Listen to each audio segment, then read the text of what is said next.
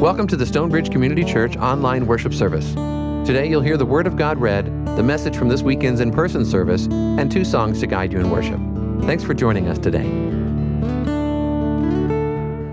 Well, for those of you I haven't met yet, I am Pastor John, one of the pastors here at Stonebridge.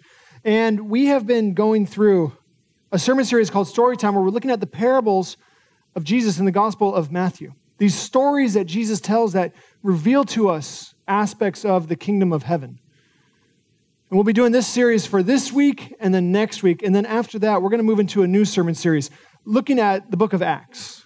We've been looking at aspects of the kingdom of heaven. And in the book of Acts, you get to start to see the church pointing people to the kingdom of heaven in their different cities and their different cultures. So we'll be looking at Acts and looking at the different ways the church interacts with different cities. It's titled Summer in the Cities. And I want you to know that if you think that's clever, I had nothing to do with it. Any of the good sermon series titles come from the staff. If it were up to me, it'd be like Matthew, Acts, whatever the book was, that would be it. So if you like that, thank them. There you guys are. Thank you. Actually, it was Sally and Jonathan, huh? Yeah, you guys had nothing to do with it. Anyways, this morning we'll be looking at Matthew chapter 18, verses 21 through 35, and I invite you to hear the word of God.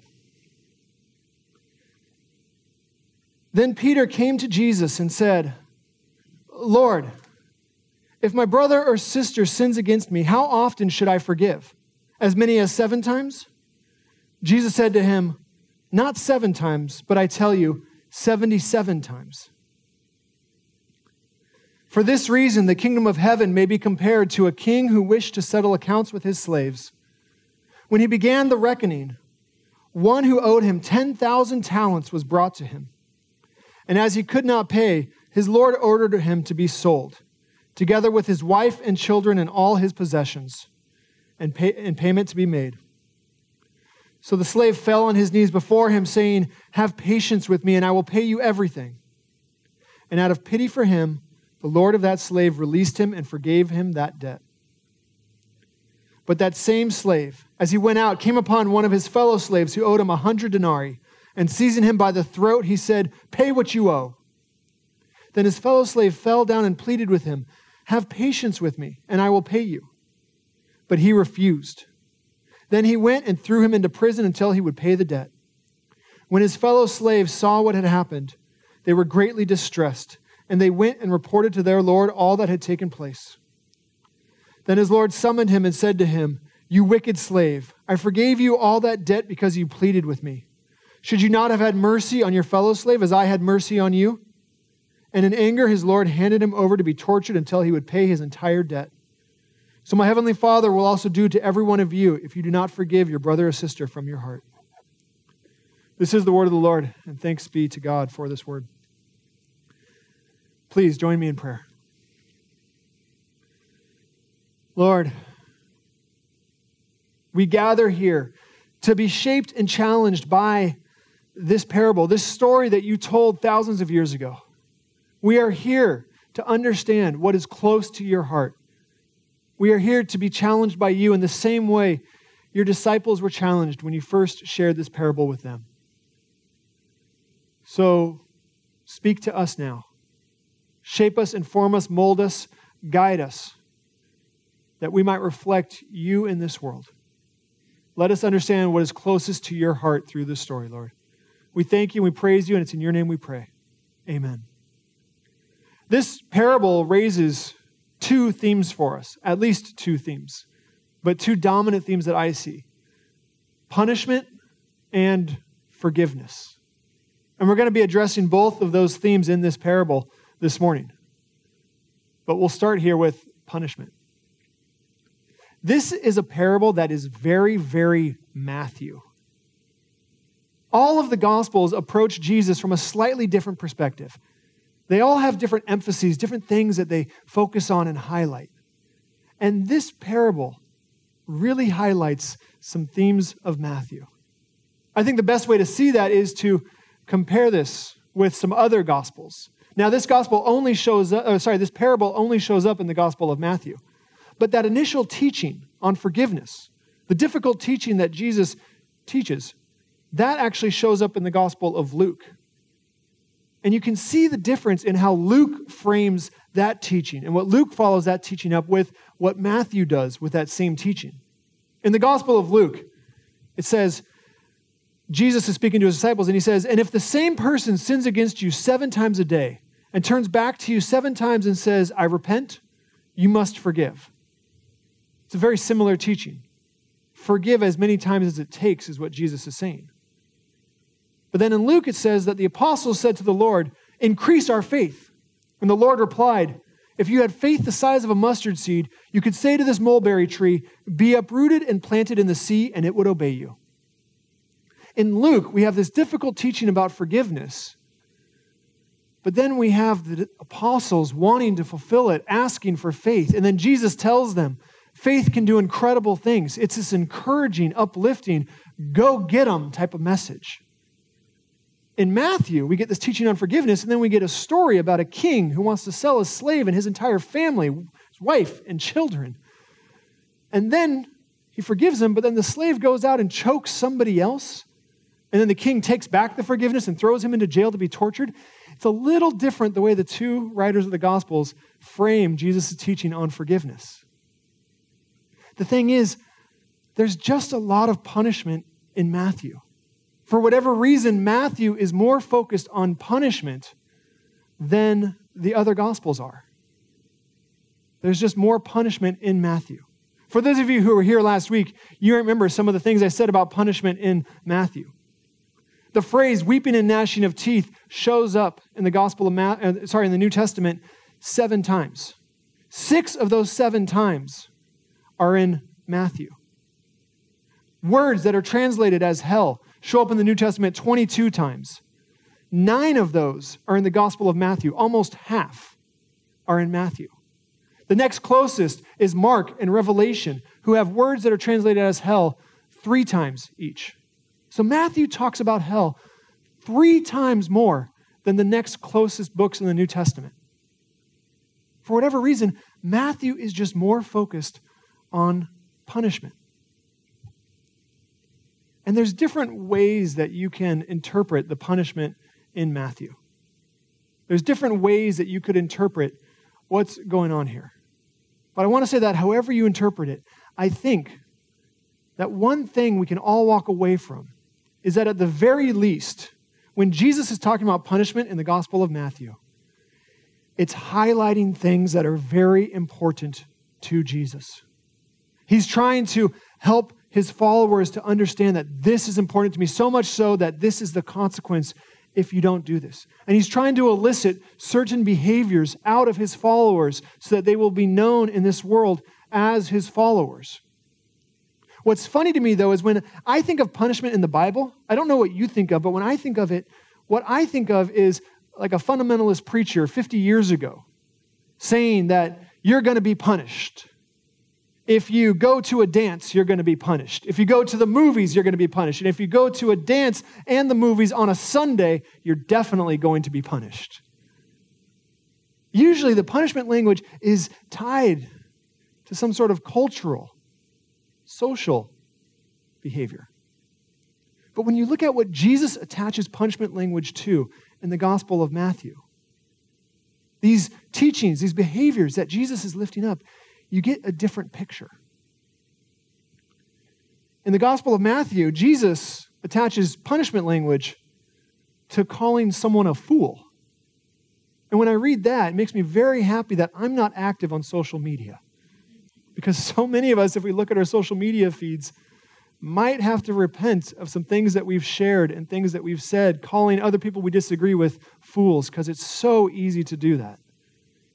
Another section, Jesus calls the Pharisees children of Gehenna, which is one of the words that's translated as hell, but he calls them that because of their hypocrisy. Hypocrisy gets tied to punishment language in the Gospel of Matthew. If you do one thing and say another, if you're self-righteous, if you lift yourself up, that gets attached to punishment language. At another section, punishment language gets attached to not feeding the hungry, to not providing water for the thirsty, to not welcoming strangers into your homes, into your towns, into your cities, to not visiting prisoners in prison. When you look at a lot of the punishment language in Matthew, it seems to be attached to behaviors that come from Jesus' Sermon on the Mount, where Jesus makes it really clear. He wants his people, his followers, to be known not by their righteousness, well, not the righteousness, but as he defines it, not by their might, not by their power, not by the fact that they are right all the time. He wants them to be known by their mercy. And you see that here in this parable. He wants his followers to be known by their forgiveness. And here's the thing with punishment language in Matthew. It's never actually the main point. It's always attached to something else that is the main point. It's there to highlight something else that is important. So in this parable, while the punishment language is graphic, the point is actually not punishment. The point is forgiveness. That's what this parable is trying to elicit from Jesus' followers. Forgiveness. Jesus wants his people known by their ability to forgive, by their ability to show mercy.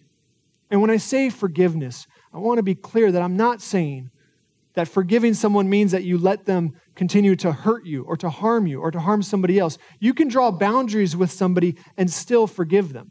The way the Bible talks about forgiveness, it's actually similar to what this parable does. It's talked about as almost a debt, that when you sin against God, you sin against others, there's a ledger, and it's being written down. But then Jesus takes that up and tears it up. God forgives it, and it's no longer owed. Forgiveness is about letting go of the idea that other people owe you something, that other people somehow still owe you anything. It's about letting go of that entitlement that we hold on to. Letting go because somebody wronged you or wronged somebody else, that they somehow owe you something. Forgiveness is erasing that. And you can see in this parable that forgiveness is the actual main theme here. I said there were two themes, punishment and forgiveness. Forgiveness is the main one here. At its core, this is a story about forgiveness. The king forgives the original slave. But the original slave doesn't embrace it, doesn't own it, doesn't actually hold on to it, doesn't realize and isn't grateful for all that has been forgiven. The debt that's forgiven by the king is massive. There was no way somebody could have paid that off in their lifetime. So when the slave is saying, give me time and I'll pay it off, he's not being honest. But even then, it is still forgiven by the king. But what does he do? He goes out, he finds somebody who owes him a much smaller amount, and he chokes him. He doesn't extend the same forgiveness. That is what then elicits the punishment. Not extending an even smaller amount of forgiveness than what was extended to him, that's what brings us to the punishment. But forgiveness is the main point here. And let's be very, very clear. Ranting and raving and holding on to things against the people that you think have wronged you, that's actually easy to do. Oftentimes when people are complaining about people who have wronged them, oftentimes when they're complaining about people who disagree with them, it's portrayed as though that's courageous and that's brave, but it's not. Forgiveness is courageous, forgiveness is brave, and forgiveness is incredibly difficult. And I think that's why Jesus attaches this pretty graphic punishment to forgiveness in this parable. The idea of being tortured, because he knows. Some of us will respond to his teachings on forgiveness and say, yes, I want to do that. I want to forgive people. But most of us are going to go kicking and screaming, let's be honest.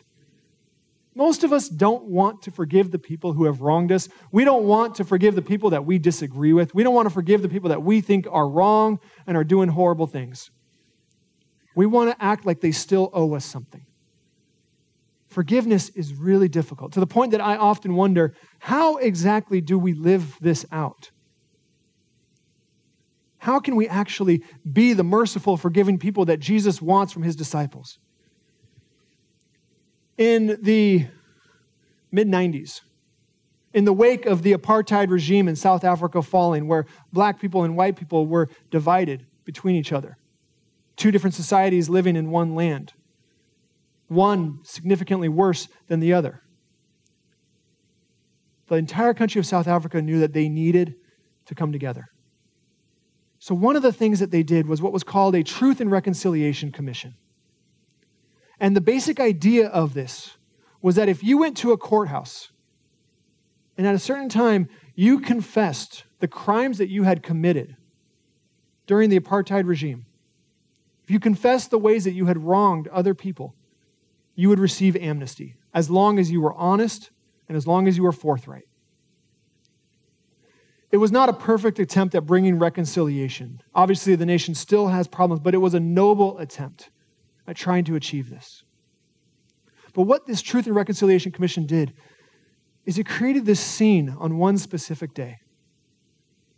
An older black woman was there, and she had been wronged by a former police officer in the ghetto that she lived. Officer Vanderbook was his name. And what Vanderbook had done is he had taken this woman's son from her and her husband. And he had taken him out to a place that they didn't really know. And he took her son's life. And while they burned her son to get rid of the evidence, he and his friends partied. He confessed this in that Truth and Reconciliation Commission.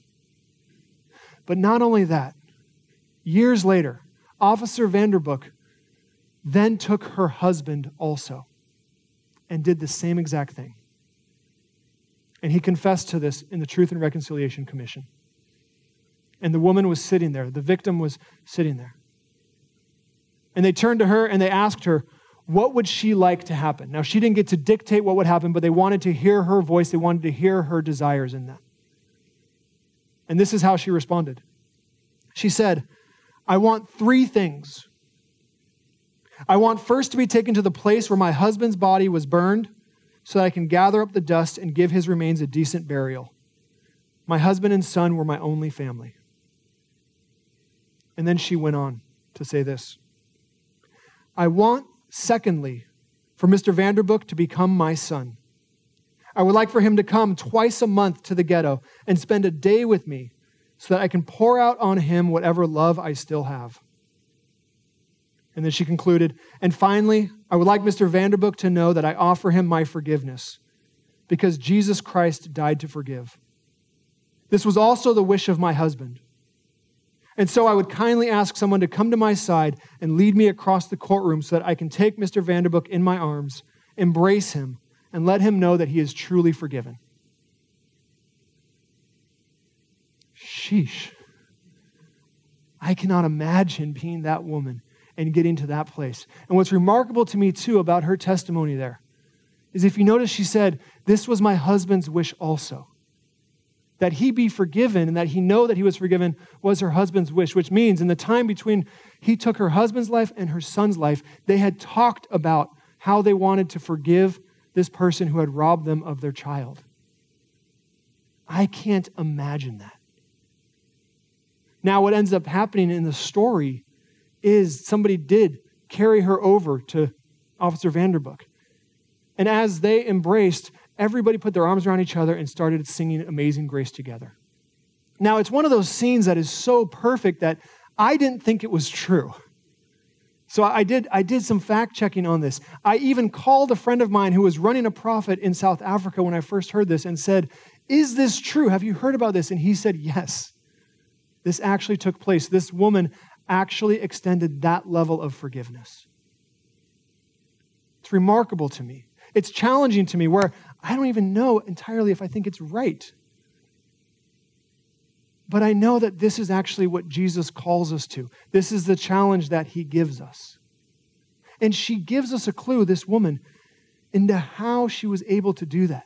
I think she answers for us the question, how can we get to the point where we are merciful, forgiving people in the way Jesus calls us to be? She says, I want him to be forgiven because Jesus Christ died to forgive.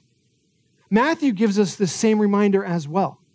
The only way you can become a forgiving, merciful person is by truly embracing the fact that Jesus forgives you first.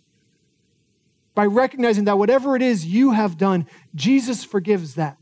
Whatever debt you owed God has been forgiven. It has been cleansed.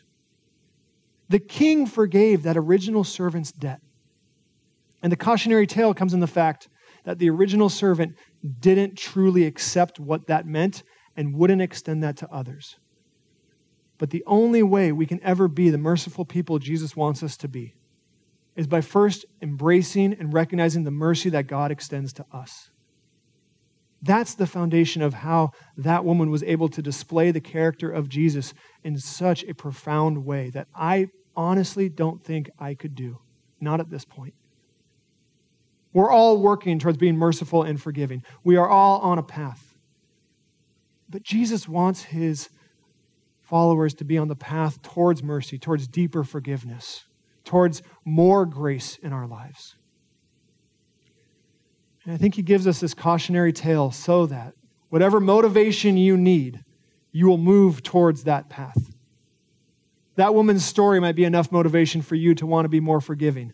But if it's not, then go read the end of Jesus' parable and take that as your motivation as well. And know that this is very important to our Lord. This is how he wants his people defined. So may we be the merciful, forgiving people that Jesus calls us to be, that God models for us in Jesus Christ. Please pray with me. Lord, we ask that you would challenge us. Help us to know what the forgiveness you call us to looks like. Help us to model that so that other people can experience your mercy, can know of your love, can know of your grace, and place their hope in your resurrection, knowing that they are forgiven, Lord. For any of us who are wrestling with if we are truly forgiven or not, help us to trust in your forgiveness. And then to go out in this world extending that same forgiveness to others, Lord.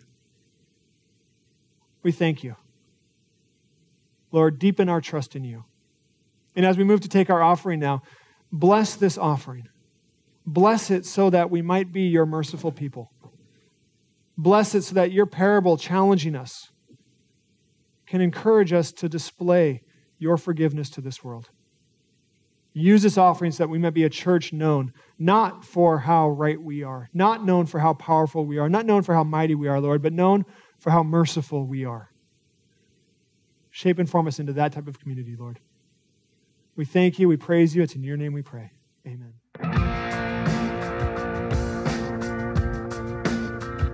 Separated until the veil was torn. The moment that hope was born, and guilt was parted once and for all. Captivated, but no longer bound by chains. Left at an empty grave.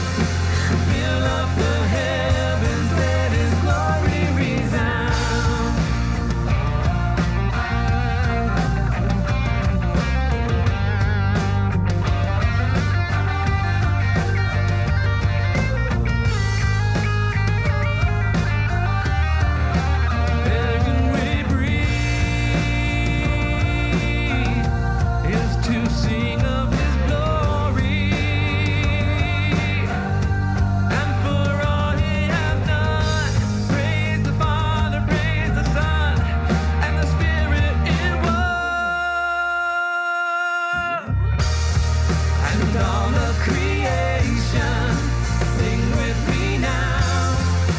Lift up your voice and lay your burden down. And all of creation, sing with me now.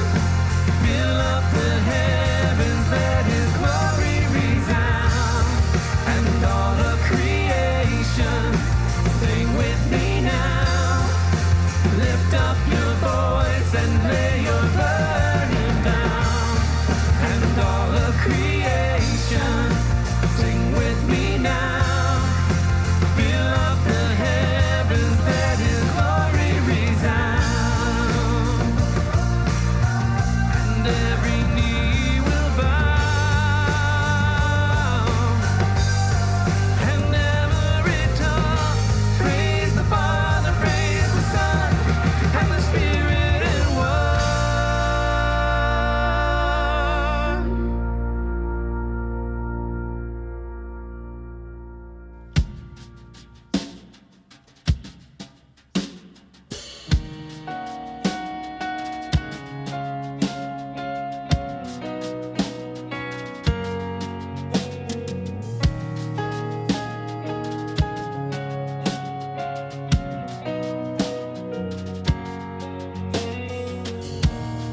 Before I spoke a word, you were singing over me. You have been so, so good to me.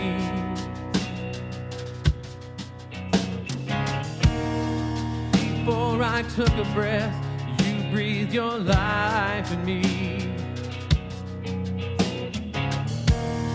You have been so, so good to me.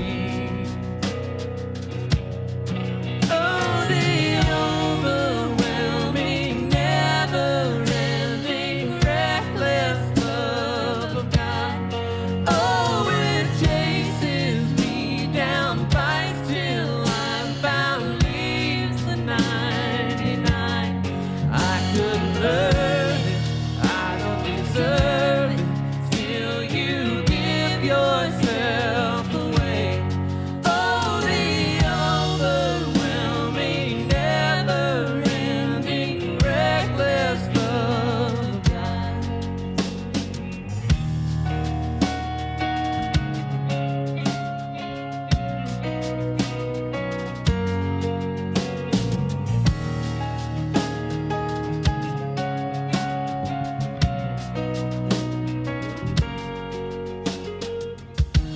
When I was your foe, still your love fought for me. You have been so, so good to me. When I felt no worth, you made it all for me. You have been so, so good to me. Oh, the overwhelming, never-ending, reckless love of God. Oh, it chases me down, fights till I'm found, leaves the 99. I couldn't earn it, I don't deserve it. Still, you give yourself away. Oh, the overwhelming, never-ending, reckless love of God. Yeah.